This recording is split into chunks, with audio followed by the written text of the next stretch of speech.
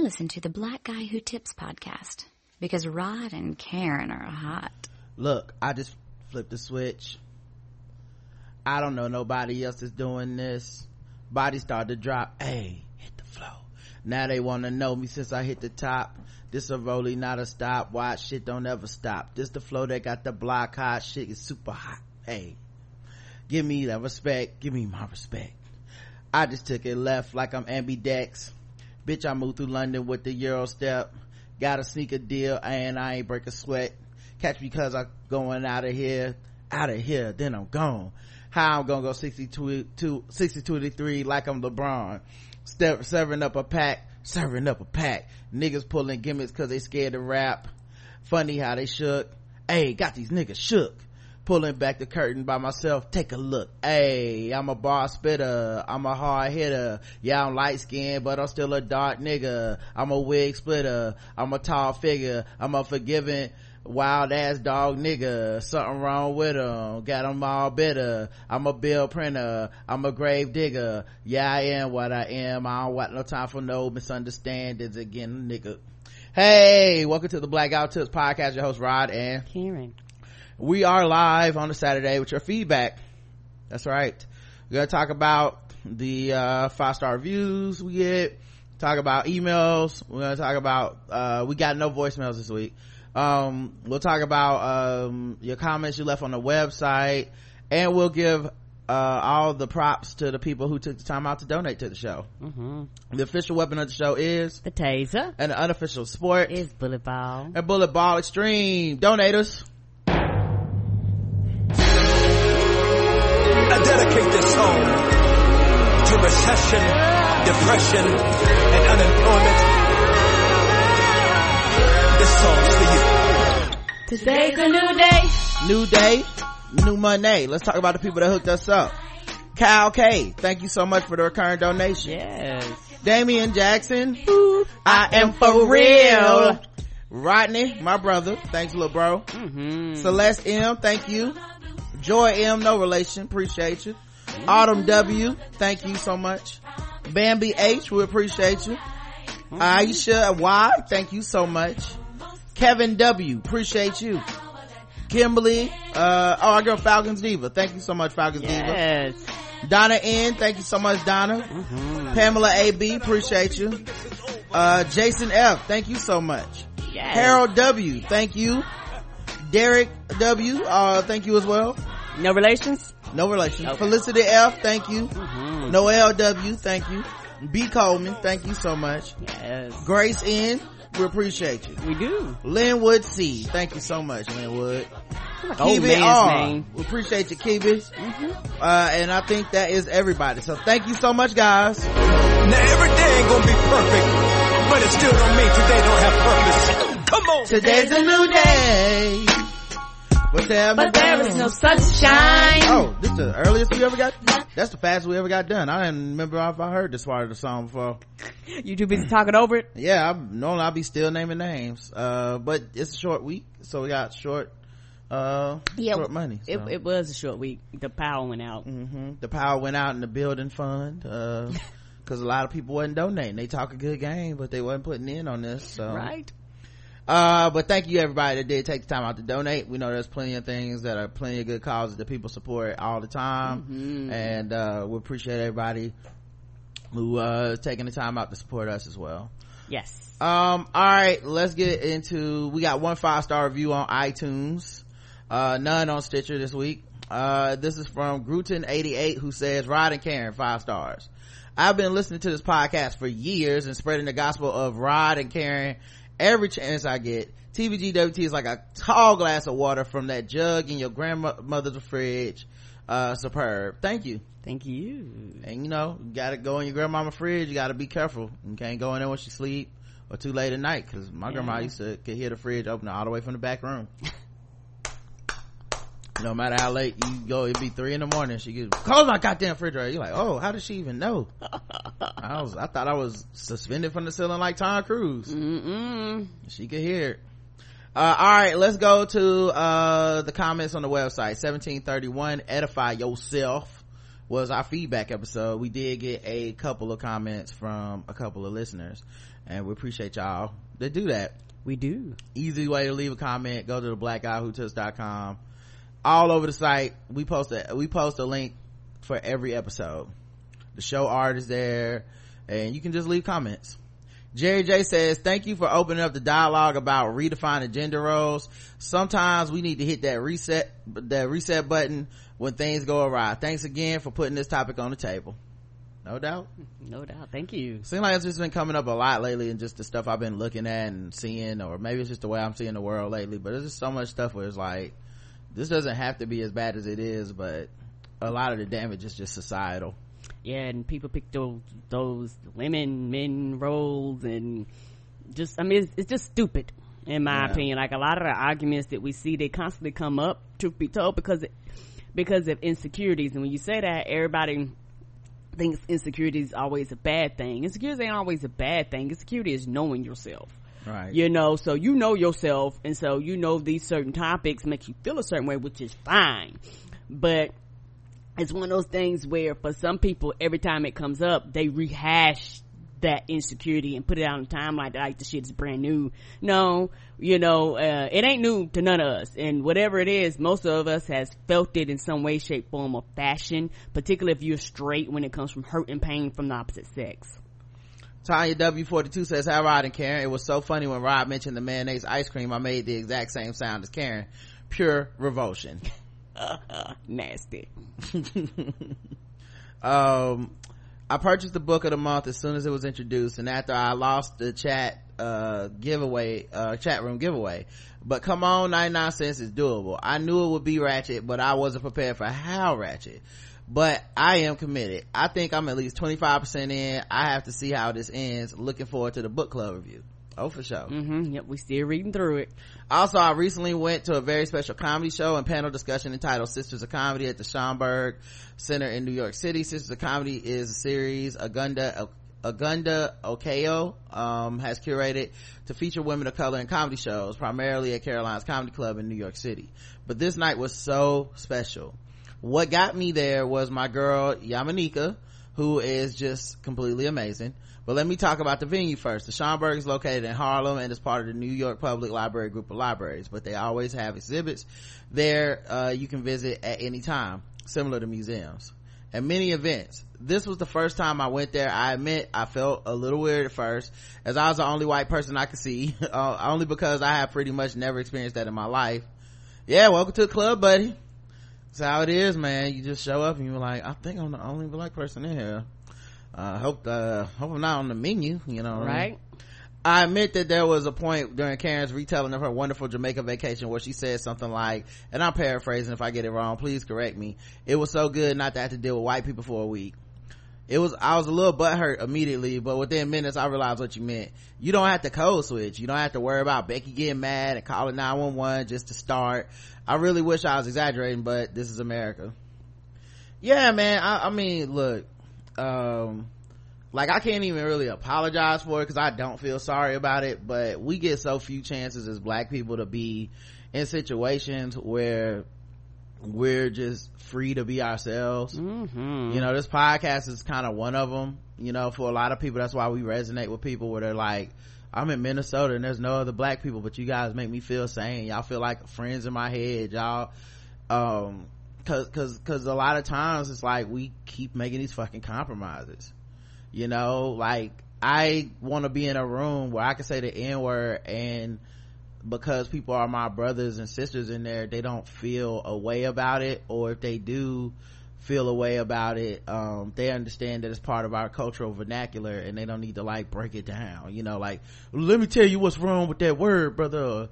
If I can't say it, why should you? You know, I don't have to have those talks. Or I don't have to deal with your hurt feelings every time I say something that you might feel is politically incorrect or something that's foreign to you. Yeah, nobody's worried about, you know, touching somebody's hair without permission. Nobody's you know, and there's still like different stuff within black spheres, but it's just one layer off of just comfortableness, you know. Right. And it's like you say, it's a constantly compromise, because the thing is, white people here in America don't have to compromise a goddamn thing. Everybody else has to compromise. You have to compromise, or else you won't function in this white ass world. Yeah, there's certain spaces where it's for black women and the energy of a man can kind of ruin or change the space. And I try to be aware of that as a man, you know, where it's like, oh, this thing is for these sisters, they're working on this thing, they're doing that, cool, let me get out of y'all's hair, y'all do your thing, you know, holler at me if you need me,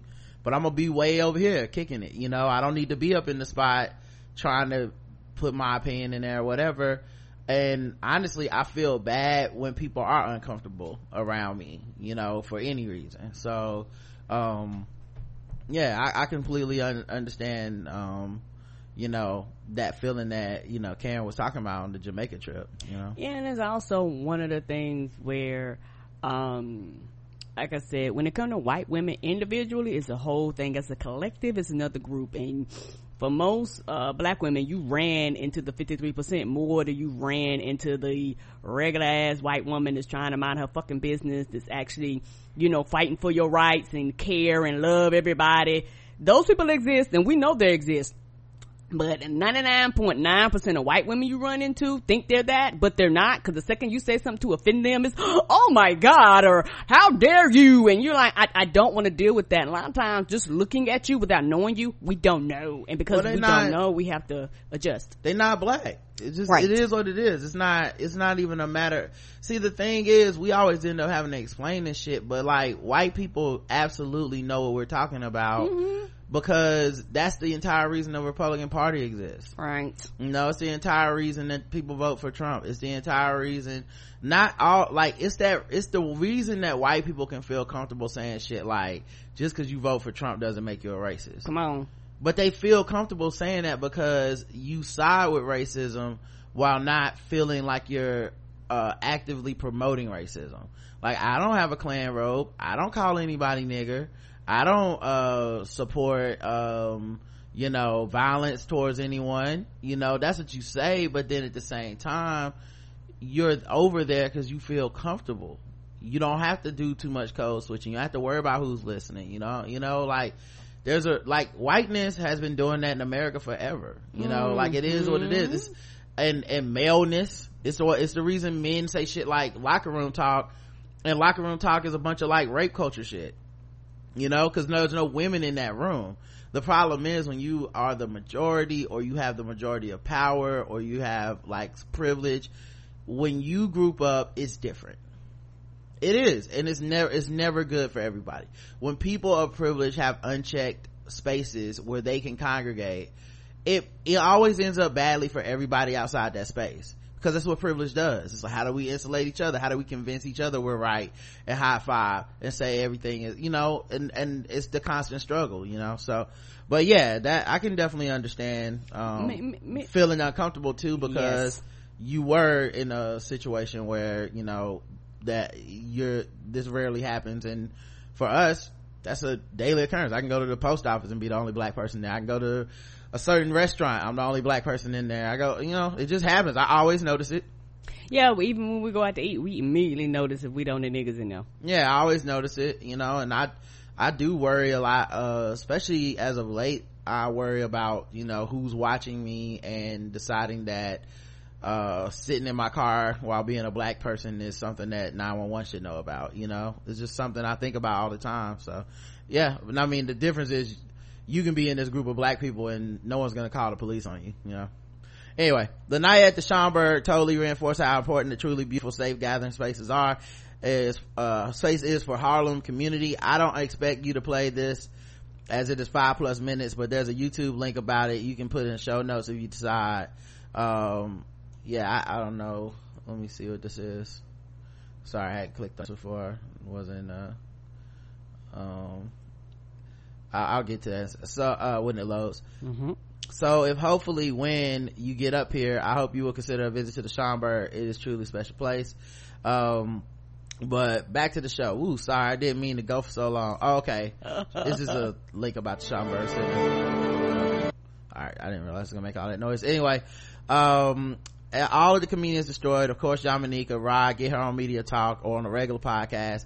It was the first time I saw Gina Yashir, who was so great too, and you could tell that appreciated they appreciated performing for a wonderful receptive audience. Also, for the show notes, if you choose, here's a link to the video to talk after the comedy portion. You both rule. All the best. Well, look, I'm probably not gonna link it in the show notes, but you can go to the website, theblackguywithtips.com, edify yourself as the episode 1731. If you're interested, click on that. Go to the website. How are you all have not been to the website yet? Like, go to the website, click on some things, look at our faces, see the comment for yourself, and contribute. The poll was simple. Do you love yourself? Yes, sometimes, I don't know, and no were the answers. I think Karen was talking about growing into loving herself and whatnot. It's not an easy process, particularly when the world in general, even family and friends, tell you that you're completely worthless. Well, the no people, zero people said no. That's dope. I'm glad to hear that. Me too. 51% said yes, 5% said I don't know, and 44% said sometimes. So that I don't know, and sometimes it's kind of the same boat there. So it's actually pretty close. It's 51% to 49%. I'm glad nobody said no though. Same. I picked, Dr. Doe stat says, I picked sometimes because I read this as I try, and it's a process, a long ass process, but every inch of progress is it's fucking worth it. But Jesus, it can take time. Yep. I feel you. Yeah, because it's a rebuilding. For people that come out of the womb with all this self-confidence, then I can take over the world, God bless you. But for a lot of us, we did not get that. So it's a retraining of the mind. It's a destroying all the things that you thought were fact and realizing that they were not fact, and realizing that a lot of things you were taught as a child was false and wrong, and realizing that a lot of the things that you grew up with was detrimental to you becoming an adult, and a lot of times so many people get to that point and they panic and the fear overtakes them because you look at that shit and that means your ass got to fucking change and you don't want to. So a lot of people go, fuck it, I'll just keep saying bitches ain't shit but hoes and tricks, lick my balls and suck my dick, and I'll keep saying that all men ain't shit, type of thing. And I know that's a lyric to a song, but I'm just saying, like, a lot of dudes have a lot of harsh attitudes and they're just angry at women. But a lot of that stuff has been taught. It's been ingrained, like this, your hatred for women didn't come out of nowhere. It didn't come out of the sky, and you have to unlearn shit, for everybody if you want to be a better person. But a lot of people don't want to be better people. Yeah, I think also, like, loving yourself is just, it's hard when, you grow up, and especially as a black person, you're just kind of not really solidified in a lot of cases as black children, specifically our formative years. Like, there's a lot of trauma there for most of us, from each other, from society, from schools and teachers, police, all kinds of shit. And then people just expect you to just magically one day, like, I don't know, hit a certain age and be this confident person that believes they can do anything and to start your own business and do that. And there's like a lot of, I don't think I can do this, I don't know if I can do this, what's so special about me? I still have those moments. Even doing what I'm doing for a living and shit, I still have those moments where I'm like, who the fuck wants to hear what I have to say as the 73rd person to talk about this topic, so and then there's certain people that I feel like if they at least make it seem that they never even have those questions. Like, there's people where you don't even ask for their fucking opinion, they can't wait to like hop over you and give it to you, whether you want it or not. That level of confidence, one of the ways I navigate kind of the internet is I leave a lot of people to their own devices, like if I see you on your page or your Twitter or something saying like, I like this movie, I don't feel like, and this is an opportunity for me to interject my opinion about the movie, unless we're friends already, right. I'm just like, oh yeah, that's what that person thinks.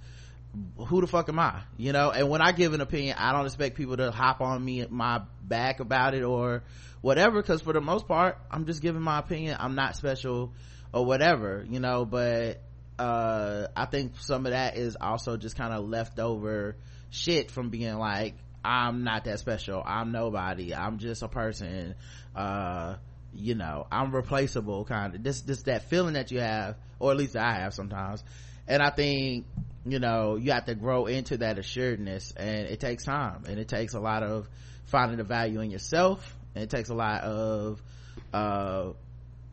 being like reflective, like, and looking at gratitude and absorbing the stuff around you and the energy that people put in, because a lot of times people will tell you stuff, but if you don't accept it as true, if you don't absorb it, then it doesn't stick. And especially when I find that, you know, when I observe myself and I realize, I believe the bad things about me so much faster than the good shit, which is fucked up. That's human nature almost, you know. So like if I have a friend who has a problem, or we have an argument, or somebody's like always saying something like passive aggressive or something to me, that shit sticks. But at the same time, if I have people around me that are like, I love you, you're so great, you're so awesome, those things will roll off my back sometimes.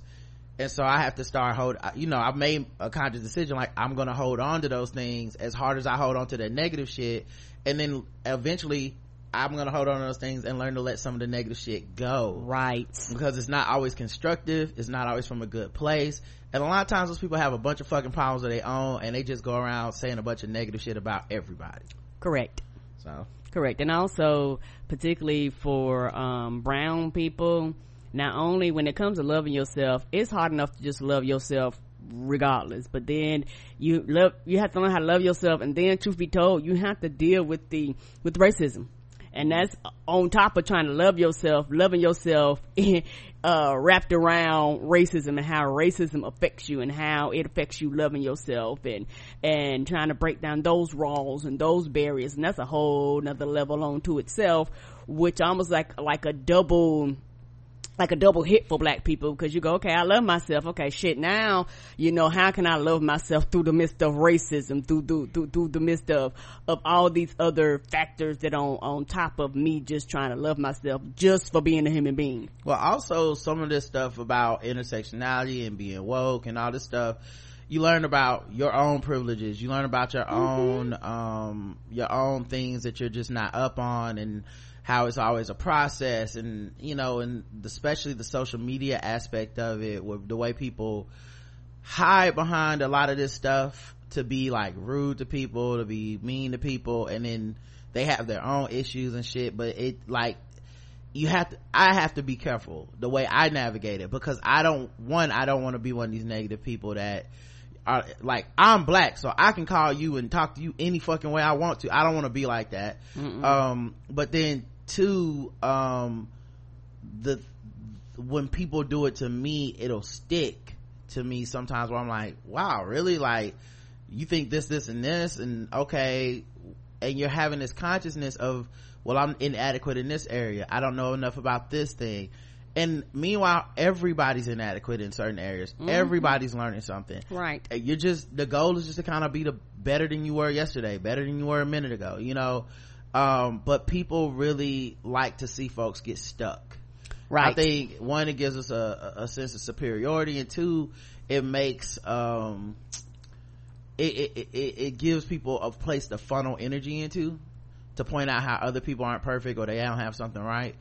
But for me, I do it to myself, so I'm already on some like, okay, could I say this better, could I have done that better, was this joke okay, was this thing that I thought, was this a valid way to think, you know. I'm checking myself all the time on certain shit, and you know, sometimes it can be detrimental because you're not really existing anymore. And I don't want to be a person, like, there's a fine line between being yourself and these motherfuckers that are just always on brand, right? Like, I don't even really know you, I just know your brand, you're always on point with everything, but it's always like this filtered shit, and I'm like, oh, you're not even a fucking human being, I don't know you.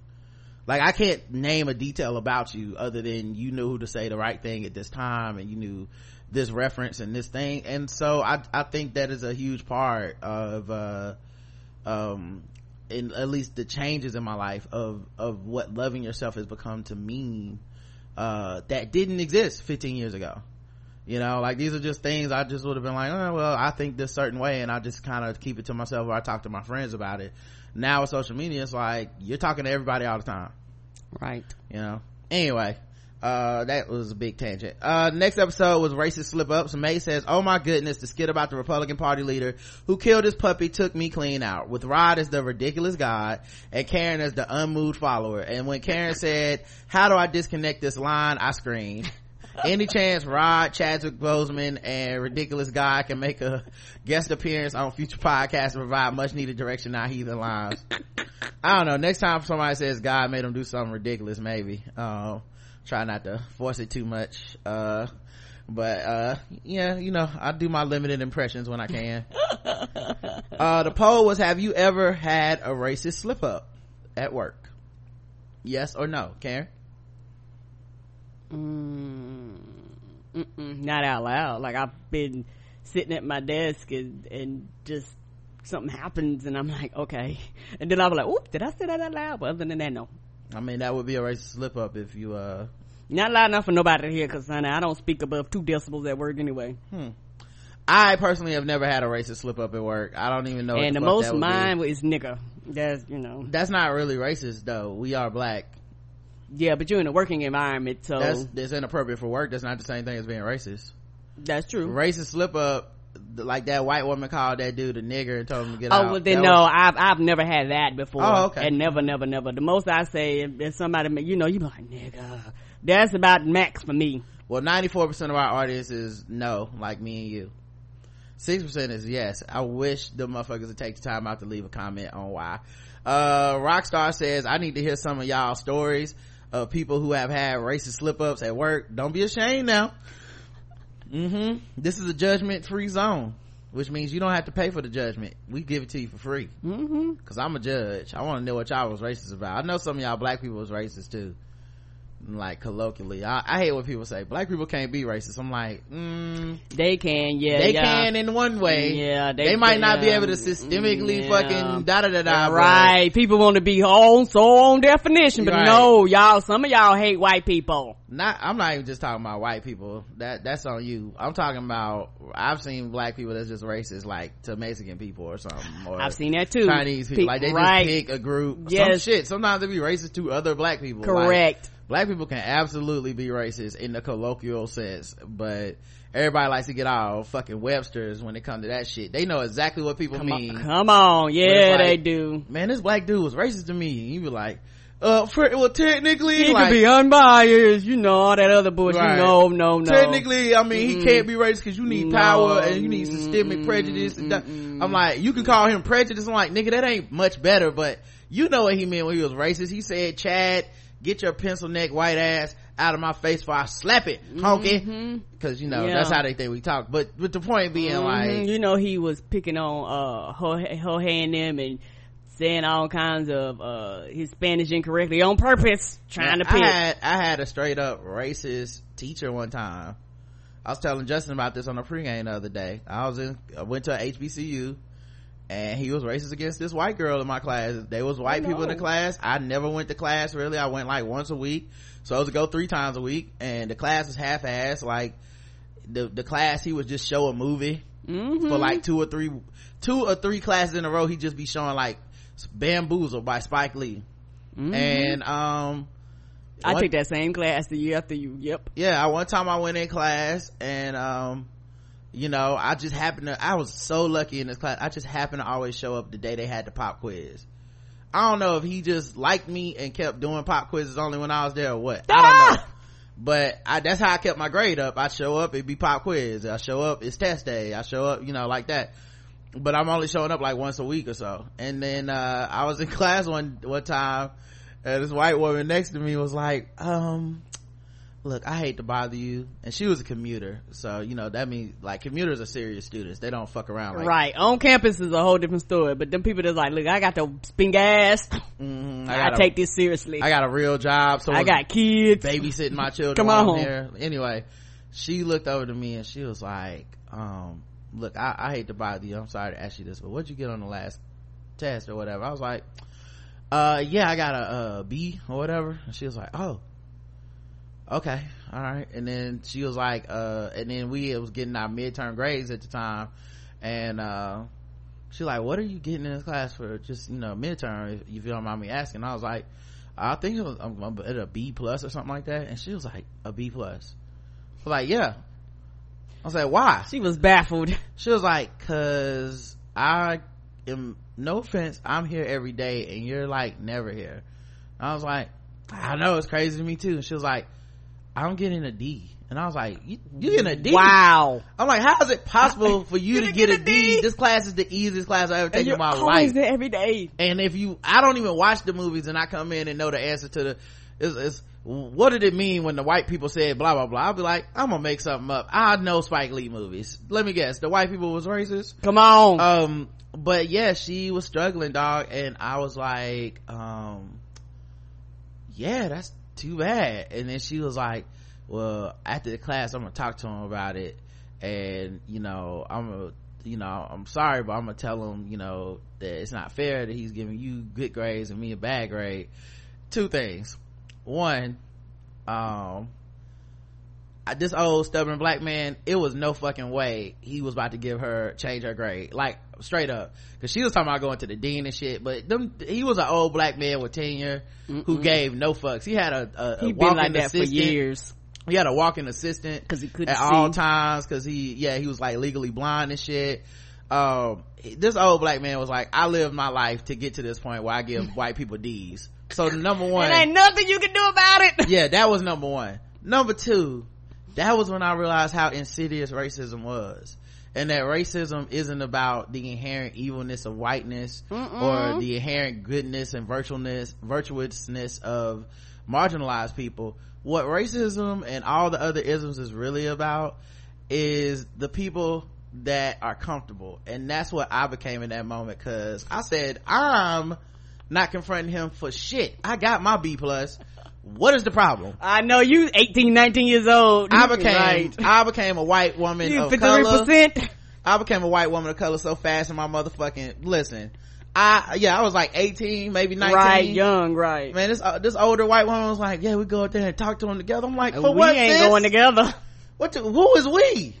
What you mean, Lone Ranger? This ain't no we, boo. You need to go out there and fight for your grade. Man, she went up there to confront him. Man, she looked back at me. Man, I was packing my shit up, walking out the door like, well, see you next week. All right. And then I stopped sitting next to her in class, because I was like, this motherfucker trying to start the revolution. Like I'm gonna go to the dean of admission. We can talk to the dean. I was like, you go ahead up there. Good luck, ma'am. Right. May your crusade work. And then that's when I realized how racism works. I was only 19, but then I realized, like, oh, I've been looking at racism all wrong. I've been thinking it's like a Spike Lee movie where all the white people are sitting around like niggers and Jews. I fucking hate them, but it's not that. It's subtle. Yeah, it's well, I got an A. You know, that's racism. That racism is, I don't know why the Negroes keep getting bad grades, but I'm gonna take this A, you know.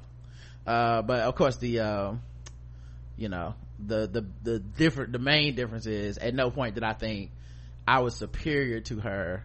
No, I just knew the jig was up and that I was getting the benefit of some reverse racism.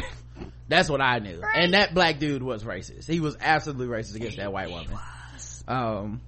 Like, we looked at each other's answers and our answers were damn near the same. I was like, ooh, bitch, I don't know how you, what's happening here? Ooh, I know you want to go up there and rip a hole in this man. Our papers look the same, baby. Ooh, D, huh? That's a damn shame. And you here every day too? Right. I don't even be in here like this. I know you want to just, ooh, boy, oh boy. Anyway, Anonymous writes in for episode 1733 in her own words, where we read Beyonce's Vogue profile. This might be one of my favorite episodes of all time. You put the OU in there. Okay. From across the pond. I love listening to you two wax on about Queen Bee. I feel so lucky to be alive during this time of black culture renaissance. Everything Beyonce does has cultural significance for the entire world. I see her as a trailblazer. burning away the dross, leaving only the gold. She takes such heat, but here she is determined to make sure that her kids get to be full humans instead of traditionally masculine or feminine. The way she spoke about healing from relationships, her honesty about her battle with her body, and how she feels so much more powerful now that she is older, and I so identify with that. She will be remembered hundreds of years from now. I believe she is that important. She has lessons for all of humanity if they are smart enough to listen. Also, being the mom of a 12-year-old gay daughter, I really appreciate your LGBTQ news. I really felt for that kid who got kicked out of the house because he was gay. So glad that folks came through for him to help him pay for college. My daughter struggles with similar shit. Her dad is a fundamentalist Catholic, more conservative by day, and we left him because the damage he was doing to her psyche was deep and maybe irreparable. Yo, first of all, I'm so glad, and it is so fortunate she has a parent that is willing to fight for her like that, and to be like, let me get you away from this motherfucker. Because a lot of kids don't have that, and the parents are kind of like a unit, even if they're not a unit, to where it's like, well, you know, just do what daddy's saying. I know it's not, I know, you know, it's just difficult, but this is what he believes. Like, to be able to be like, nah, fuck that shit. You don't need to be damaged by this person because of his hang-ups, you know? And it's also wild too, because like, all the, you know, obviously human beings are not static creatures, right? Like, maybe you walk into a marriage and you're more religious than when you walk out, or when you know, as time goes on. But it's so wild that people are still that strict about their religious doctrine, but even take a chance having kids. Like, why are you even why are you spinning the Russian roulette of having kids? Because you're not gonna love or really appreciate your kid unless they come out the exact way you want them to. Right. Just keep your ball juice to yourself then, man. Come on. Like why set some person up to be damaged by you like that? It's so fucked up. Anyway, I love singing Do You Want a Funk Song with you guys. It just gives me life, even though most of the LGBTQ news is about how much oppression they have to deal with. Yeah. Sad. I feel like this show is that. Don't it feel like our show is just good times, but we just happen to be funny? Correct. Like, and play some happy music, some upbeat music. Sometimes I just look at the articles and be like, this bad, that's bad, this sucks. But at the end of it, you go, well, we did laugh. Yeah, I'm like, oh, we had a good show today. What right? we talking about? Ooh, we had a good time. When I'm doing the show notes, I'm like, oh, it was a good show. What you talking about? Oh yeah, that person that got burned up at the school alive, and then there was that cross burning, and she killed her husband with a sword. And, the black on black crime article. A lot of people, a lot of men abusing power and being sexual assaulters and shit. Yep, good episode though. I had a great time. Funny as shit. All right, woo, you were funny, nigga. Anyway, I love singing the Do You Want Funk Song. Oh, great show. Thanks so much for the important work you do. Love you. Thank you. Love you too. And like I said, dope that you have you know, that you can have your kids back like that.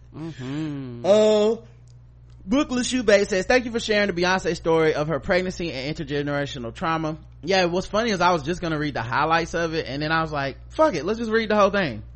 I love hearing or seeing or reading Beyonce talk. And I really think she's a genius, and I think she's ahead of her time, and I think she's a person that people won't really appreciate the way she managed her image and took singular control of her image in a way that was almost revolutionary for a black woman, especially a black woman that is that popular, you know, because we've seen like a Kim Kardashian do that shit, but a lot of shit seeps through the crack with her, and then she sells the drama of her life on the TV show and stuff like that, you know, but still, she's still a mogul and everything. this is not admonishing her, just saying it's different.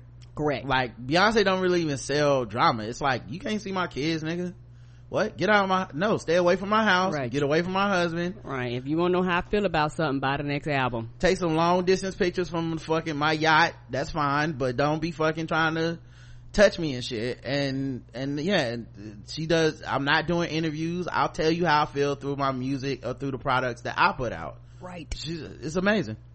Anyway, as a woman who suffers from infertility and had 3 miscarriages and a stillbirth before I gave birth to my biological daughter at age 35, I was on bed rest for 6 months, had blood clotting issues which require self-administered shots of blood thinner, gestational diabetes, and a short cervix. premature birth was always a danger. Yeah, birth sounds so fucking dangerous. It just is. in general, before you get to the racism. It is, and a lot of women will tell you, depending on the woman, that giving birth is the closest thing to death without dying. Yeah, it just sounds horrible. And as with a lot of medical shit, you don't even, as a man, and I'm probably women too in this case, you don't even know all the complications and things that can go wrong until you're like in it. Right. It's like, oh, now that you're pregnant, you have a short cervix. I did not know that was a problem. Right, now now that you're pregnant, it's a special type of diabetes that you can only get when you're pregnant. Right. What? Right. One of my girlfriends told me that. I was like, you got diabetes? I didn't know. She's like, no, you can only get it when you're pregnant. I was like, what is this? Yeah, you just like, it's like they just walk into the room and they could be making shit up and you'll never fucking know, because it's like, oh, you're pregnant. Okay, well, we're gonna have to test for Smurf herpes first. Like, Smurf herpes? What the fuck is that? And oh, it's only when you're pregnant in certain states. You might get, we're just a test. It's nothing to be worried about. Right. And what they don't tell you, think pretty smart about a good thing, the hormonal changes your body goes through, right, is traumatic. Your body, cause your body expands, your organs actually move, which I know this might sound stupid, but literally your organs move. Yeah, they have to. I mean, something's inside of you growing. Right. It's gonna move. I mean, just displacement is going to happen. Right. And then that stuff has to get back in place, and then for your hormonal, you get pumped, or your body has a high hormonal, your hormones are high. And so then all of a sudden your smell goes up, your taste goes up, your touch goes up. All of a sudden you're extra super sensitive. All of a sudden, see, that stuff I think is kind of publicized, like the hormonal changes that women go through and all that stuff. It might not be quote unquote tolerated or empathized with by a lot of people, but it is known. Like, oh, she's pregnant, or well, you're gonna cry, you're gonna do this, you're gonna want pickles and shit like that, right? But I mean, it's stuff like, Beyonce talking about a C-section and they have to take part of her organs out to do the C-section. Correct. That's just something that probably happens a lot. Motherfuckers don't know about it and we don't really talk about it. No, they don't talk about how your hair falls out, how your skin changes. And one of the biggest things, which I didn't know until I talked to a lot of women, after you give birth, your memory isn't the same. Like a lot of people said that they didn't know that, and they were saying that, like, you forget for a while, your memory comes back, but your body's going through such a traumatic change. What do you mean your memory isn't the same? Your memory isn't the same. Like one of my coworkers, she was saying, like, when she was out pregnant, when she was pregnant, her supervisor was like, well, yeah, Adrienne, she's gonna have a baby. They was like, when she comes back, they was like, give her some time to readjust to the working environment. And she was like, I didn't believe it. She said, but when I came back, she said, I just couldn't remember certain things, and it took me a while for my memory. And I've heard this from several different women. I believe you. I just hadn't heard it. Like I said, these are just things that I hadn't heard of. Right. Me either, till I started talking to women. And a lot of women said it began to be foggy, and a lot of times a lot of women think, they go to their doctor, think, oh my God, I can't remember anything, or the simplest things is hard for me to comprehend. But your body went through something traumatic and you literally are pouring everything out, so it takes your body time to readjust. So little things like that. Yeah, your memory loss, hair loss, discoloration of skin, like, it's a lot of stuff. And it's just, they got words for this shit. And here she is, one of the most famous black women on the planet, and just like Serena, talking about the ordeal she went through. All right. It was an ordeal. I had just gotten over the post adoption partum depression I had with my first daughter, who was barely a year and a half when I got pregnant. My husband at the time had to carry the weight of the entire household. It's crucial for women to honestly share how difficult a pregnancy, delivery, and postpartum can be to both men and women. There's pain, blood, fighting, crying, and two new persons to care for, the baby and your new post-baby self. Blase remarks like women been having babies for millions of years, or berating women for breastfeeding, formula feeding, or having a nanny has to stop. There's nothing easy about getting pregnant or giving birth. I'm about to cry, y'all touched something in me. I feel you. Yeah, it ain't no joke. It is one of the things, and it's amazing when you talk about strength. Strength can comes in a lot of different ways, but for some reason in our just because of patriarchy, people look at strength as being able to lift and pick up some shit. But I'm telling you right now, there's not a man that would ever want to be pregnant in a day in his fucking life. And if he could, all the birth control would be free. And if he could, all the abortions would be standard. Yeah, I mean, yeah, I guess on that. I feel like,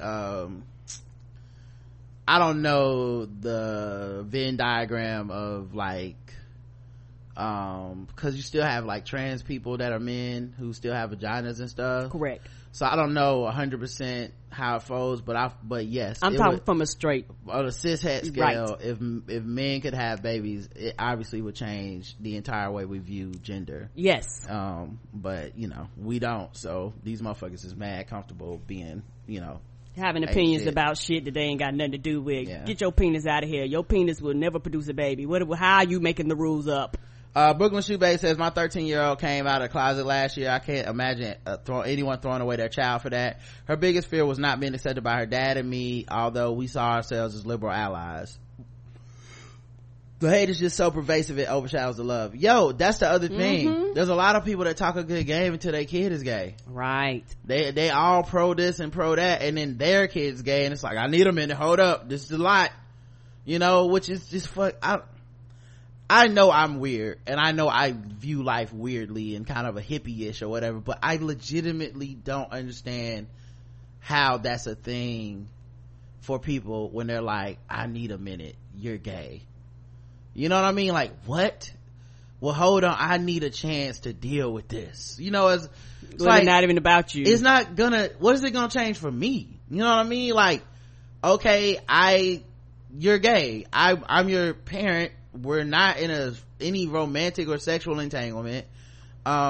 It's I don't know, but that's just, I know that's because of how I look at life, and I'm the weird one. I know that the average person, especially when they talk about their coming out story to like friends or family, it's all over the place, and a lot of like, but what about me, not you, and how am I supposed to deal with this? And I know there's some wrong things to say, like you're not supposed to be like, oh nigga, we been on you as gay, or I don't care, or whatever. Like, I know you're not supposed to do that shit, but yeah, part of me is almost like I'm, you know, like, I guess I'm on some other shit, because I'm just like, oh, that's dope, cool, you know, glad you told me. And then, you know, unless you like specifically need to talk to me about something, right, you know, like, just let me know what I can do to support, man. Like, that's what love's supposed to be. It's not supposed to be, I love you, but you gotta marry a man, or I love you, but you gotta marry a woman. I love you, but you need to have children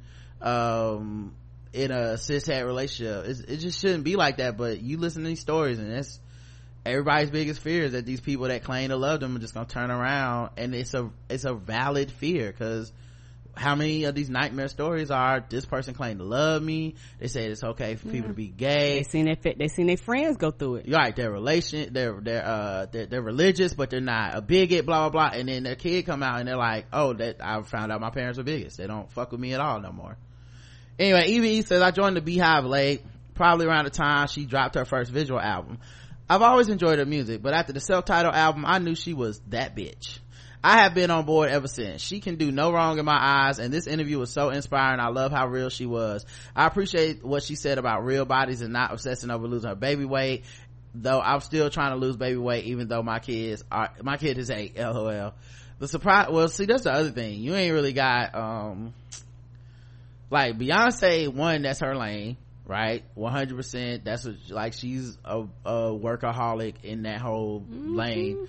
2, she gonna get the best trainers, the best dietitians. Her work ethic and time that she has to work on her body and herself is, you know, she gonna be able to dedicate, like, if she says, okay, 3 months I want to do X, Y, and Z, she gonna lay her schedule out, and it's gonna be like The Biggest Loser. Like, every day you get up at this time, we exercising at this time, you eating this at this time, like, it's gonna be laid out.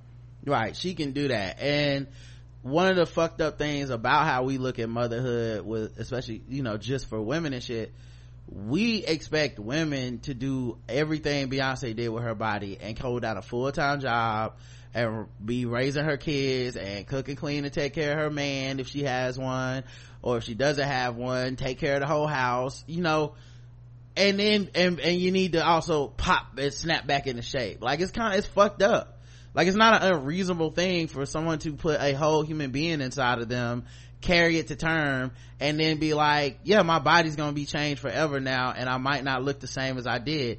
One of the worst things I've ever heard men say, and they say it so casually, and it's so fucked up, and when you like, it's so fucked up and commonplace that it's almost like not even worth challenging them. But I mean I have challenged dudes who say this shit, but when they're like, well, my wife, she better never get over X amount of weight, and I married you looking like this, you better look like that.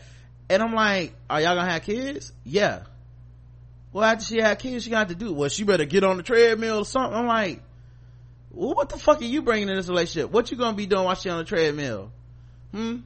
Like, what you gonna be doing to make her life easier so she can get treadmill time out of the fucking thin sky air while having a baby and a job? What the fuck you supposed to do? Right. And you got all these demands and you looking like, well, nigga, you ain't got no six pack. What are we talking about here? But even if you did, look what your life is different. Right. Like you're able to get that because you're supported at home. So if you want to hit the gym every day, you're hitting the gym every day because somebody's cooking for you, somebody's cleaning for you, somebody's taking care of your fucking kid. Right. You're not in an equal situation. Like, it's just fucked up. I hate when I hear dudes say that shit. It sounds like having a slave. Come on. And then you act like when a woman gets pregnant, she's not supposed to gain fucking weight. Some women get pregnant and they do cross the 200-pound range, 200+ pound range, for various different reasons. Also, just the main thing for me is that when you look at the marriage rates and you see it going down and you see divorce rates climbing, and everybody's like, it's because people change. Back in the day, it's this. No, it's because women have options and the ever increasing awareness that most cishet men are not worth their time or worth being in a relationship with is dawning on folks. It's just it's a losing proposition for so many people, and there's so few men that have caught on to like, how do I make it so that it's not? What can I provide in this relationship that isn't just me saying, I'm around, bitch, you better be happy. My presence, like you said, my presence is the presence. You go, well, nigga, no, you need more than the present. Here's my dick, let's go get to work. And that's the end all be all. And it's one of those things where women go, oh, I can actually function, I actually on the average make more money, particularly black women make more money. Why the fuck am I putting up with your bullshit? I'm out. Yeah, so it's whack. All right, Evie goes on to say, the surprising thing about the Robin Givens chick is that she is also black. Oh, we know, we've talked about her before. But I guess that's the way she gets to keep writing for these type of magazines, by tearing her down the black women as a way to show that she's objective. She's the Candace Owens of fashion, but then again, there's always someone hating from the outside of the club. Yeah, I thought it was really weird last year when she reported on the off the record conversation that Michelle Obama had with a bunch of black women and black journalists, and everybody else in the room understood that they weren't supposed to really take that conversation and report on it, and she was the only one who did. And I was like, yeah, that makes sense, because it's her. Right. And then you wonder why don't nobody invite you to shit. Bitch, you can't keep your mouth shut. Yeah, like, I would not vouch for her on this, and I think it's kind of sad that people give her space and room, but that's just what they do. It just is what it is, man. And I saw a lot of black journalists that try to like have her back during that situation, and I'm like, yeah, but you wouldn't do it either, so what are we talking about here? Why are you defending this? Like, how come y'all didn't all make the same mistake? Because there was other journalists in the room, only one person violated protocol. How come everybody didn't violate protocol? Like, you can do the whole like, well technically cool, technically I feel you. Why wasn't everybody technically on the same shit? Oh, people kind of understood not to. But yeah, she just kind of always did some shit. That's all I gotta say. She said Serena Williams Instagram picture was like some cliche and blah blah blah shit. And then, you know, Beyonce, same type of shit. Like, she just always kind of coming for the big names of black women out here doing shit. So, anyway, good luck though, you know. Was that all of it for her? Yeah, okay. Heavyweight says, I love that she's such a polarizing figure, but it always bothered me that Beyonce can't win with some people no matter what. She doesn't talk about something, she's wrong. If she does, it's only for publicity, and as if she needs any. If she gives to a cause, it's for show and it's not enough. I've heard people say she's an industry creation, as if she hasn't exhibited the most control of her image that we've seen an artist have since Prince. Her excellence is unprecedented, and I wish it wasn't the woke, contrarian thing to do to take shots at her. Yeah, and also some of these motherfuckers just some bitter ass niggas. Some bitter ass hide behind your avatar, loser ass, never done nothing of significance or said anything of significance that anyone would ever give a fuck about. So now I'm gonna tear this woman down because it really makes me think about how inadequate I am in myself. And that's what watching somebody that loves themselves and knows their value does to people that are insecure. It fucking tears them apart, you know. She ain't never really did nothing to nobody to deserve the utter disdain, nothing that other, you know. It's just wow, it's just some wild shit. Anyway, she's great and the best, and I love talking about her. I really like what was said about reflecting on relationships and doing what needs doing to change the outcome. And if it may not look like what others think it should. One of my favorite songs by Little Brother, All For You on the Minstrel Show, talks about a man's relationship with his father, how ultimately affected his relationship with his wife and his son. The relationships we see and experience have a way of molding us that we have to address if we want a different outcome. The poll was, what's your favorite Kendrick album? Because Kendrick made the top, he set a record with Good Kid, Mad City.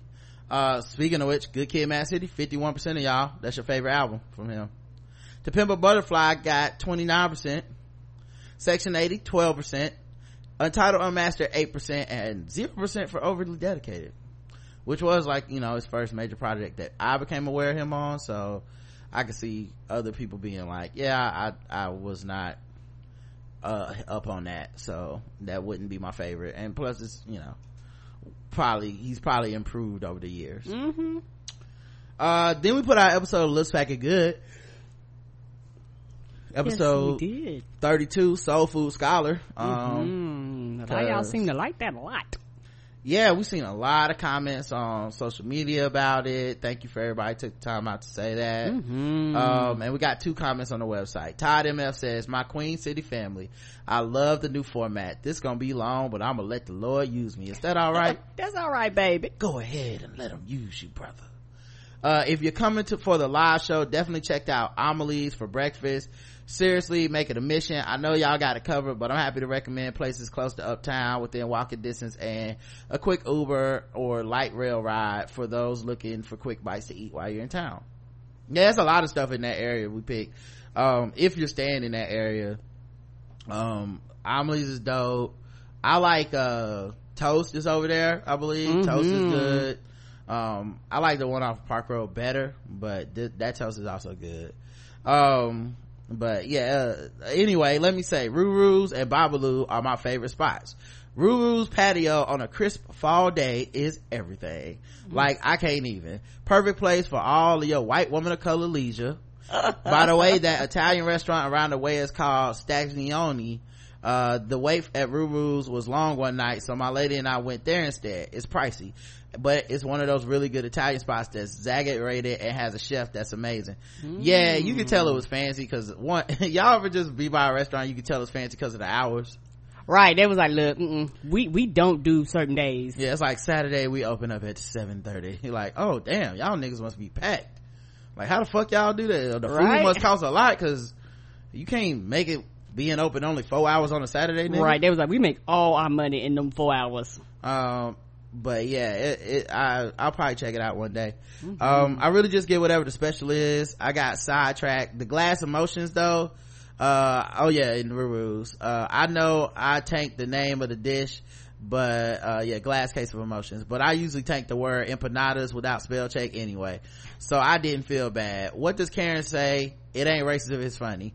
I never cancel you, queen. Anyway, it comes with a mango salsa that is, in Karen's voice, flame emojis. Yes, flame emojis. I've never been to Babalu during brunch, but they have a ton of shareables and make the guacamole at the table. It's a nice touch. Yeah, we've been once not during brunch and once during brunch. Both times are good, but I think I prefer brunch. I'm tapped in for the lip smacking good movement. We got to get y'all to an apple orchard in this fall to settle this Granny Smith nonsense once and for all. There are a couple of them within 30 to 40 minutes of Charlotte. They have apple cider, apple donuts, and all types of shit. Y'all hold it down. Thanks for all that you do, Todd. Thank you, Todd. That sounds like a good field trip one day, baby. Maybe I don't know. It sounds like outside in nature, so we won't be out there forever. I don't know, too close to slavery. Even Lord, because you're right, it's gonna be on somebody's farm somewhere. Yep, they might try to keep us. You never know. That's all right. Well, while you're here tasting some apples, you fit the description of some runaway slaves. Would you mind picking a couple thousand? I still would like to try it. I don't think I have ever been to one. I don't know if I did. It was years. No, I went to the James K. Polk thing. I don't think I ever been to an apple picking farm. And then the next Blackout Tips episode gonna start with Wade in the water. Wade in the water, Jesus. They were like, "Hell, what is going on? Welcome to the Black Guys Who Tip." Oh, we sure is a B tip, and I tell you that we can't read no articles. We be out here tipping for massa. We out here all the way from our slaves' quarters. We had to do the whole show in Negro spirituals in code, so y'all can come free us. Right, I got these chains on. Give us free. That's how it happens. Go to the apple orchard. Next thing you know. I don't think that's how it's gonna happen, and I would like to go. That's how they got them from. That's how they got them from Africa. No! You guys want to pick some apples? Oh yeah, sure. What sounds dope? We'll just get on this ship. Thanks for sharing this episode, said Eva E. I really enjoyed it. It made me so hungry. I was wondering if I could possibly make a request. I follow you both on social media, and you always post the most delicious dishes on the gram and on Facebook. I was wondering if, when you post the pics of the food, you could post what restaurants they come from, because what I would love looking them up to see if there are any in my area or a potential place to visit when I travel. I understand if you don't want to. Just know that you guys are always making a sister really hungry with all that food porn you post. I'm gonna be honest with you, I'm not doing that, but I'm gonna also give you a little bit of hope. If you have Yelp or you follow me on Yelp, I'm already doing it. I just don't want to. It's just extra work to then be like, because then it becomes work. I'm gonna be honest with you. I like going out to eat with Karen occasionally, especially if we can go somewhere nice or somewhere I've never been before, kind of become a tourist in my own city, right? Try a dish that I haven't tried, something like that. I love taking pictures like, oh, this is so good, but at the same time, like, if I had to start cataloging like, what did I eat, where did I eat it, and then put it on all my social media feeds, Instagram, Facebook, Twitter, it would kind of become into like work territory for me, and that's the exact opposite of what I want to do when I'm eating those meals. You know what I mean? Plus sometimes I don't even post the pictures till hours later or days later, or stuff like that. But on Yelp, what'll happen is, because I check in at a place, I'll remember like, oh yeah, I'm gonna upload a bunch of pictures, and I can just go back and be like, oh, we got this at this place, and if I remember the name, I'll put the name. If not, I'll just put the picture up. So yeah, you can follow me on Yelp, and I'll put our Yelps in the show notes for you guys. I'm on Yelp too. All right, the poll was, do you prefer grits with sugar or butter? Who asked me? That's the poll. Oh, okay. For me, I've kind of evolved. I don't know if it's evolved or changed. When I was younger, I used to put sugar in my grits, but as I got older, particularly as I started cutting down on my sugar intake, I do salt and pepper and butter now. But I used to put sugar in my grits. Do you prefer obviously butter is the only right answer. You prefer your grits with sugar or butter? 22% of y'all pick sugar and 78% pick butter. Let me tell you something about these sugar grit niggas. Sugar grit people are as loud and obnoxious with the I'm special shit as niggas who don't know how to play spades. Both of these things are shameful, and y'all should be ashamed and relegated to a part of the internet where you don't talk about these things. Okay, start your own Reddit forum or something for the 6 of y'all and go talk about it there, because we don't need this type of fake news in America, frankly. And I'm quite disturbed. I had to mute a tweet because all the special grit niggas kept showing up in my fucking mentions. Because I asked an honest question, an innocent question. I said, if you go on a date with somebody and they start putting sugar in their grits, is it okay to split the check, or do you just leave? And people was like, yeah, obviously you can split the check or leave. Either one of those is the right answer. And a bunch of sugar grit people was like, oh no, that's I would marry them because that's the only way to eat grits. And I'm like, why are you acting like you're not 1% of the nation?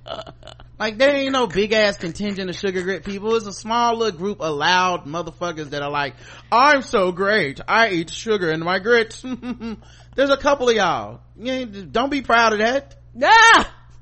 Start your own dating site. Y'all date each other. Stay out of the dating pool. Sugargrits.com. Yeah. EVE says people put sugar in their grits voted for Trump. Agreed. Miss Crystal says, where's the option for both? How about those who want both of them? Girl, ain't nobody got time for no lies. Shit'll get off the pot. Rockstar says, I'm gonna keep it short and sweet. Grits with sugar are for kids and white folks. Step your grit game up, people. Hashtag team butter salt and pepper. Thank you. Falcon Steven says, growing up, my grandmother used to put sugar on my grits and to get me to eat them. But then again, she would put sugar in anything to appease me. In my milk, in my rice. that was because I was like Troy from Crooklyn back then. I fell asleep in the kitchen many a night because I refused to eat certain things, but I digress.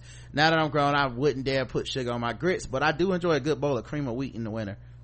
Yeah, one of the things I found interesting about that, when I was a kid, my grandma would put like salmon in the grits, or she would put other stuff in the grits, because I hated grits when I was a kid. Not because I hated grits as like the entity. I would eat my grits. It's funny to think about, because it was like a thing, and like they would make fun of me. It was funny because I was like definitely afraid of this shit. It's so stupid as a kid. Anyway, my grandma would make grits, and I would eat the grits as long as they were hot. But as soon as they got cold, it kind of congealed a little bit at the bottom of the bowl. I have never seen anything as gross in my fucking life. I'll be like, I'm not eating these. And my girl will be like, boy, it's the same grits, just fucking eat the grits. Right, they just got cold. I'm like, no, the grit, I don't want to eat whatever the fuck this shit has become. This is Jell-O now. She like, no, it's grits. And then sometimes she would put a little water in there, right, and like stir it up. And this is kind of before microwaves, but she would like stir it up and give it back to me, and I'll eat the grits again, like, oh, these grits are so delicious and so good, and this, what, you put some salmon in this? And then it get cold, and I'm like, and like it would bother me so bad. Like my uncles and stuff would like pull the grits out the bowl and show the part at the bottom, and they'd be like, just flip it over and do this, and I'd be like, no, it looks gross. It was so, I don't know why that bothered me so bad. It just did. Honey, you take some they got recipes. You take the grits now and let them get old, and honey, you can put like a little mold. You can do a lot of fancy shit with that. It's fucking delicious. Yeah, I don't know. Now it would never bother me now, but it bothered the hell out. I mean, it was a thing in the house. It was a thing. Like people like my aunts and uncles remember me being like, you don't like grits. I'm like, no, I don't mind hot grits. But you don't eat Jell-O, do you? Nobody eats Jell-O though. I like Jell-O. But I like Jell-O. I don't eat it that often, but I like it. Here we go with the lies. I'm just, you know what? Everybody knows the gimmick by now. I'm not going to do this for the 75th time, but how is it lies? Do we have any Jell-O in this house? Nope. Have we ever had any Jell-O in this house? Nope. Right. Okay. But you like Jell-O. I do. Okay. I don't buy it every day, no. Okay. Nobody likes Jell-O, guys. Nobody has ever been to the store like, give me 2 Jell-Os, please. When they have a dessert menu, when you go out to eat, it's not on there? Jell-O. Because fucking adults don't eat Jell-O. Kids eat Jell-O. Adults are like, give me some cake, give me some brownies, some fudge, some ice cream. Okay, all right. Everything's better than Jell-O. Jell-O is literally like the weakest of the desserts. Like, what is worse than Jell-O for a dessert? Y'all give me, what, have y'all ever had anything worse than Jell-O for a dessert? Unless it's like maybe a bad creme brulee. Like, but if there's a chocolate cake sitting there, and, oh, here comes the special, I don't eat chocolate, motherfuckers, but for those who don't have some type of for those who do eat chocolate, and also, other thing, and Jell-O, how many of y'all picking Jell-O over chocolate? All of us picking chocolate cake. All of us picking cookies. All of us, there's no, you know why Jell-O is some bullshit? Cause I've never been to a Jell-O store, nigga. There's cupcake stores, there's cookie stores, there's ice cream stores, there's bakeries. There is no Jell-O shop. You'll go out of business in 3 minutes. Nobody want to eat that shit. You know, Jell-O is so bad. You know how you make Jell-O good? You put other shit in the Jell-O that is actually good. Oh, it's Jell-O with fruit in it. Nigga, Jell-O shots are delicious. Right, but they don't have a Jell-O shot store. No, they don't. You know why Jell-O shots are good? Because it's fucking alcohol in them. Correct. It's like gummy bear shots. Oh, I love gummy bear shots. Yeah, because you love alcohol is what you love. Yes, and I like gummy bears. I eat gummy bears too. I know, but you like alcohol. That's why it counts. Oh, yes. If there was a fucking chocolate cake alcohol shot, we'd all be like, this is the fucking best thing I ever had in my life. Agreed. It's bourbon and chocolate cake. I just don't come for these lies. That's all. I take it very seriously. All right, we had some people leave comments. Yeah, cannabis Jell-O, I see that in the chat. Right. Oh, I've never heard of that. You put, I don't know if they have it, I'm just saying. Oh, okay. If I gotta put weed in the Jell-O, guess what? It's not really the Jell-O that's selling the Jell-O, is it? It's not the Jell-O? The Jell-O aisle be full of shit every time. You've never walked by the Jell-O aisle and been like, where is all the Jell-O? Are y'all out of Jell-O? Yeah, we fresh out. Pudding, but that's different than Jell-O. Yeah, it's not the same as Jell-O. Right. Talking about Jell-O. Right. Mm-hmm. I covered my bases because I speak the truth. Golda Simpson writes in, oops, I didn't mean to say your last name, my bad. Golda writes in, Triggerish, the episode is so on point. Well, all your episodes are.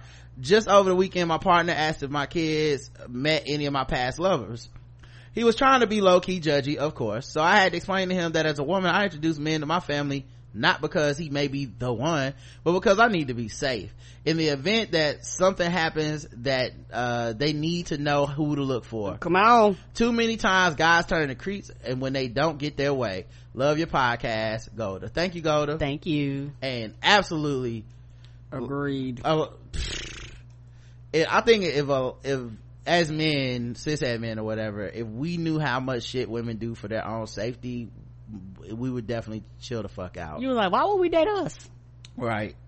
And we do know, because men are scared of men more than anything else. Yes, they are. By the way, I just want y'all to know, I'm watching this show called Random Acts of Flyness. It comes on HBO Friday nights. It's almost like a black Adult Swimish type show, but it's just about black shit. The first episode was cool, and I was like, I hope it can keep this pace up. And then I watched some of the second episode. Yo, this show's really fucking good. And it seems like a bunch of non sequitur type of skits almost, but it's about black shit and it's so real. There was like the one I'm watching now, they start off the show kind of talking about street harassment. It's kind of from this woman's perspective of walking down the street and dealing with street harassment and shit. There's a video game she plays where you have to shoot down all the street harassers. And then there's a scene after that where black men are complimenting other black men who appear to be like cishet black men walking down the street. And you know, at first you almost feel like it's that homophobic thing of, and it's not, it's using the homophobia innately in somebody to make them uncomfortable, to be like, well, if men started talking about, look at your jeans, how would you feel? And it's one of the few ways to make straight men be like, oh yeah, I guess that is fucked up. Very, very rarely will it happen. But anyway, it starts off where you think it's gonna be like that, and then the twist is like they actually are complimenting each other, they're accepting the compliments, it's not even in some like and now we're gonna be gay or we're boyfriend boyfriend or anything like that. they all meet at this corner, and then everybody group hugs each other, and it's just kind of like watching cishet black men like love each other, touch each other, all this shit. It's such a complicated show, but it's so fucking provocative and good. Like, it's just something I've never seen before. Last week's episode, they talked about racism and stuff. I think it was called Blackface, and they would have these like black people, and the camera would kind of like be a very close-up shot of their faces, and it would just be like show like, you know, be maybe a father and son, or a mother and family, or be people by themselves, and it'd just be like blackface, next picture blackface, next picture blackface, next picture blackface, and then they show like, you know, somebody with actual blackface makeup on, and they'd be like, not blackface, and then back to blackface, like all different shades, kinds, colors, creeds, or gender orientation and stuff of black. Then they had this thing on there called last week was about sexuality as black people, and what it like, they had like a show about, like a little mini show set up about it. It was so dope. It was about police violence in the first episode, and it could be a little quote unquote triggerish for people who you know, don't want to see any level of like police brutality or something like that. But then like they use that imagery a little bit, and then it culminates in the guy who's like the main character of the show is having an interaction with the police, and he's filming it with his phone, and it's getting to be kind of, you know, a lot of animosity is starting to build up, and tension is building up, and then like it ends with him flying off, like, and he's still holding the phone, so you're seeing it from the phone's perspective, but like he literally leaves the ground and flies off like fucking Superman. You're like, what did I just watch? like it's I don't know, I it's like I'm recommending it, but I don't know the best way to recommend it, but I really fucking liked it. And I think even the one they did that I'm watching today, they had a whole thing about trans femininity, and so like it's a black show that isn't running away from the intersectionality of blackness. It's not it's not trying to do like the machismo or the performative like toxic masculinity shit of blackness. It's just, but it's also not very preachy. So like it's just an experience, man. I really can't recommend it highly enough. So all right, back to your emails.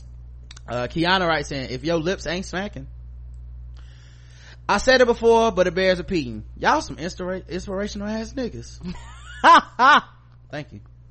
I've been meaning to upgrade to the premium, and after hearing this episode of Lip Smacking Good, I need to get on that immediately. I love everything about this segment. A few years ago, me and my boyfriend talked about doing a food blog, mainly because we're both greedy, but also because we both love to cook. We're from DC, so we're going to call it the Metro Munchies. Oh, I like that. Metro Munchies sounds cool.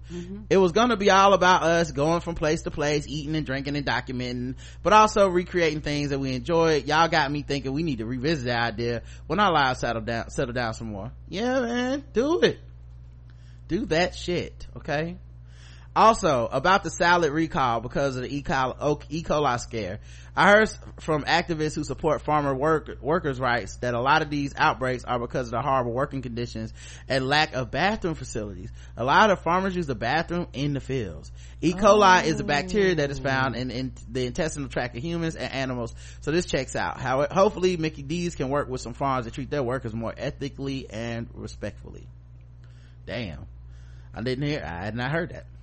I love the conversation with the soul food scholar. I want him to put the barbecue oath on the tree. I would definitely wear that. Another great guest would be Michael Twitty at Culture Soul on Twitter. I have reached out to him in the past and tried to see if we can get him to come on the show, but I have not got a response from him yet. But we have reached out. Yeah, this, like, it's weird with food stuff. It's actually more difficult to get the food people as than people think, interviews and stuff, because for one, a lot of them don't necessarily come from the podcasting background, so you have to worry about sound quality, stuff like that. Two, a lot of them don't know if we're like a big deal, quote unquote, and then three, and if you're not the Food Network, they go, who are you? Right. And then three, they can kind of be notoriously unreliable, and I'll just leave it at that. And that's not shade to Michael. He's a very I'm sure busy man at this point. Yeah, but we've Very had well issues known. in the past with people. But there's just been people that, I mean, some of your faves that we thought, oh, this will be a great opportunity for them to spread the word about what they do. It'll be a great opportunity for our show to link up with somebody's faves. Y'all get to hear them on the record, give an interview, and the brush off. Like sometimes last minute, sometimes no notice. We set aside whole weekends and shit, and then just nothing, no response. And so it, you know, one of the things you have to get used to is the no, because that's a soft no, and it's kind of unprofessional, disrespectful sometimes. But you get used to people not replying to shit, not realizing like this might be the thing that gets you to more ears, and people start following you on Twitter and start, hey, I heard you there, which is one of the reasons we love when you guys go on social media and you tag these people and you're like, yo, I heard your interview, I heard this, appreciate you coming on the show, just, you know, you were very funny and I'm gonna check you out or whatever. So thank you for everybody that takes the time out to do that, because that also helps us get better interviews and stuff. He's a food historian. I remember Karen saying she got his book, The Cooking Gene, a while back. I've seen him speak recently and he's awesome. Anyway, love y'all to bits. Thank you. And yeah, we'll keep trying. We'll definitely keep trying. EVE says, hi Rod and Karen, I finished reading This Hoe Got Roaches in Her Crib, and judging from this book and Quan Mill's other titles, I really have to wonder who hurt him. I get the feeling that he doesn't like women very much. This book was so out of pocket, and Fred Quisha was a hot ass mess. That all being said, hell yeah, I bought the follow-up book, This Hoe Still Got Roaches and Now Rats in Her Crib. I can't wait for the book discussion because it's going to be off the chain. Yeah, I mean, that was the other thing, because people was like, well, Rod, y'all have to do this next book by Quan. I'm like, listen, we start with one author, we'll see. I'm not gonna turn this to the Quan Mill book club, because that's not what it is. Yeah, we're gonna bounce around, spread it around. We'll read other people. That's the point of a book club. Not that we won't come back, but we may come back, but you know, the point of the book club is to spread it around and to get everybody get some shine, right? And yeah, we will be discussing it, and that was something that stuck out to me as well in the first few chapters. Was like, so is he got some issues with his own baby mama? Is any of this autobiographical, or is this like, you know, it's almost like that Twitter nigga shit where motherfuckers be like, you know, these women are terrible to their children and the men just want to do right. And I'm like, I mean, that nigga is a drug dealer too. I mean, he is in jail. I mean, he could be there for his kid if he wasn't out here selling drugs and getting locked up. But hey, what am I supposed to say? But we'll see. You know, I think I would take reading more of his books to truly get the vibe of that. And, you know, also it could be just his voice as a writer. Everybody's voice is different. Yeah, like he might not be like that, but you know, I don't know.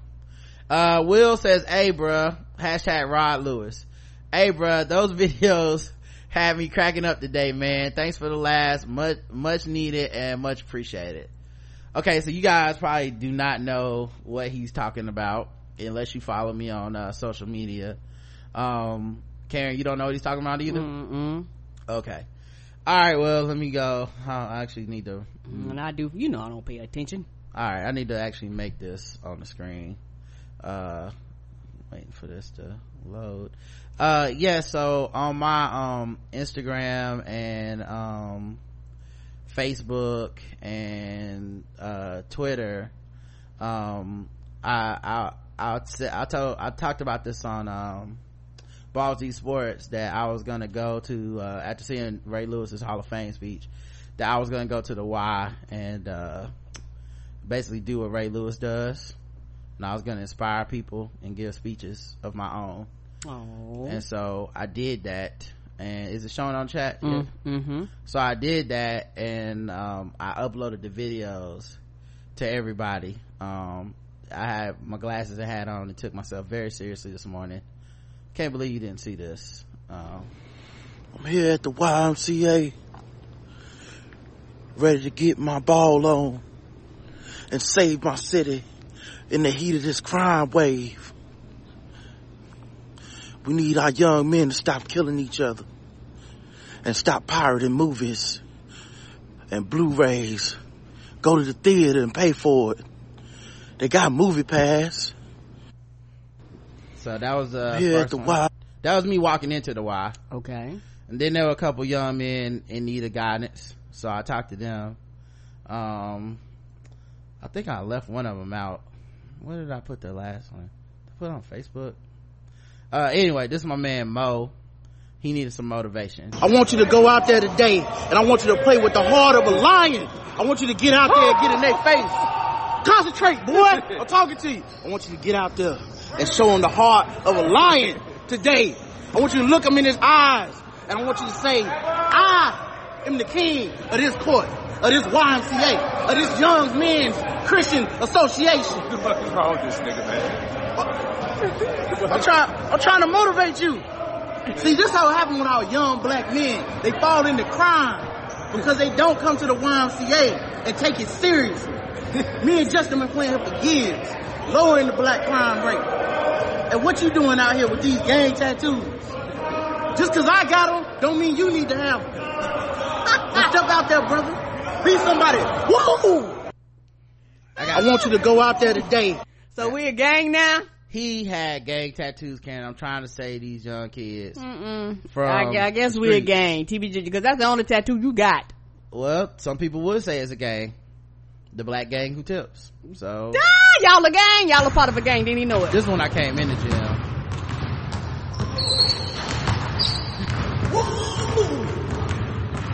Ready, baby? Ready to go? That was how I came in the gym. He slid, John. What the hell is wrong with you? I do the left step for the Holy Ghost and the right step.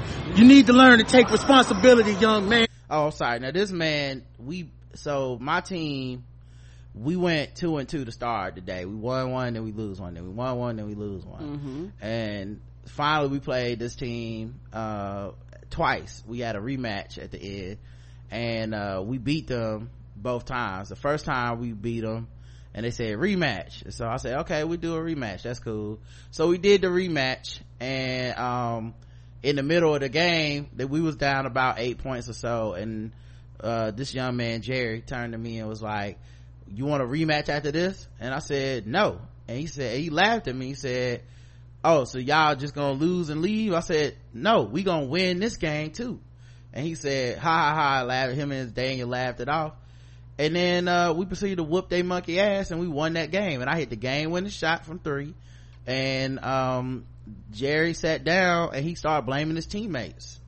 It was very discouraging, it was everybody's fault but Jerry's fault. And I said, but if you would have never said nothing to me, I was ready to let y'all win, because I'm trying to do something for the young kids to keep y'all off the street. But because you said something, I got activated and I had to make sure y'all lost. But you shouldn't blame your teammates. So that's what this talk was about. You gotta take more responsibility. You can't blame everybody else for why you're losing out here. Until you believe in yourself, like I believe in these brothers right here around the court, like Justin, like Daniel, like Frank. When you believe in yourself, that's when you're gonna elevate your game to be a Hall of Fame YMCA player like me. Baltimore out. I had to put on for the city, even though that's not my city. And then I had one where I talked to Justin, but I think I'm gonna upload it to Facebook, because like right after we went 2-2, Damon had to go because it was almost 9 and he had to do something. But Justin was about to leave too, because we had like a 3-game wait, and I was like, Justin, you can't give up on yourself, and you can't give up on your dreams and leave, because if you leave now, we might be able to get back on the court and get some more wins, but when it's the early morning like this and you're busy, you start coming up with excuses in your mind of like, well, I can go get the podcast done early, I can get some yard work, I can go hang out with my wife, all laudable things, but at the same time, that ain't gonna get us no more wins. That'll make you be in the car on the way home rather than where you need to be on the court getting us some more W's. I gotta go to my Facebook page to find this. I'm sorry, guys. No problem. It's moving slow. You know how it is.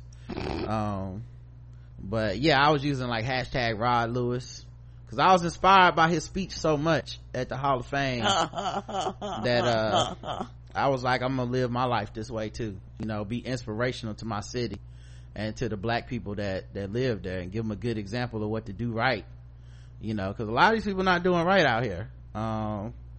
Yeah, okay, let me see, that's not it, that's the one I just played. And shout out to the people that listen to Balls Deep that was like, I did not think you were gonna do that. Duh! I said I was gonna do it. Why y'all shocked? Am I not a man of my word? Is it because I'm black? You think everything's a joke for your amusement? Some of this stuff is serious, and like lowering the crime rate of Charlotte greater metro area. This is because this is a cause that I take seriously, giving back to the community. Why? Because there's nothing else to do, Sal. Exactly. Crime is still gonna happen whether I'm around or not, when I'm not playing. But when I'm playing, crime going down. Why is this taking so long? I don't know why it's taking so long to load. Even this is now embarrassing. I'm sorry, guys. Facebook page is just like too many people commenting on these videos. All right, let's give it some more time. But who wrote in to say this? Will, thank you.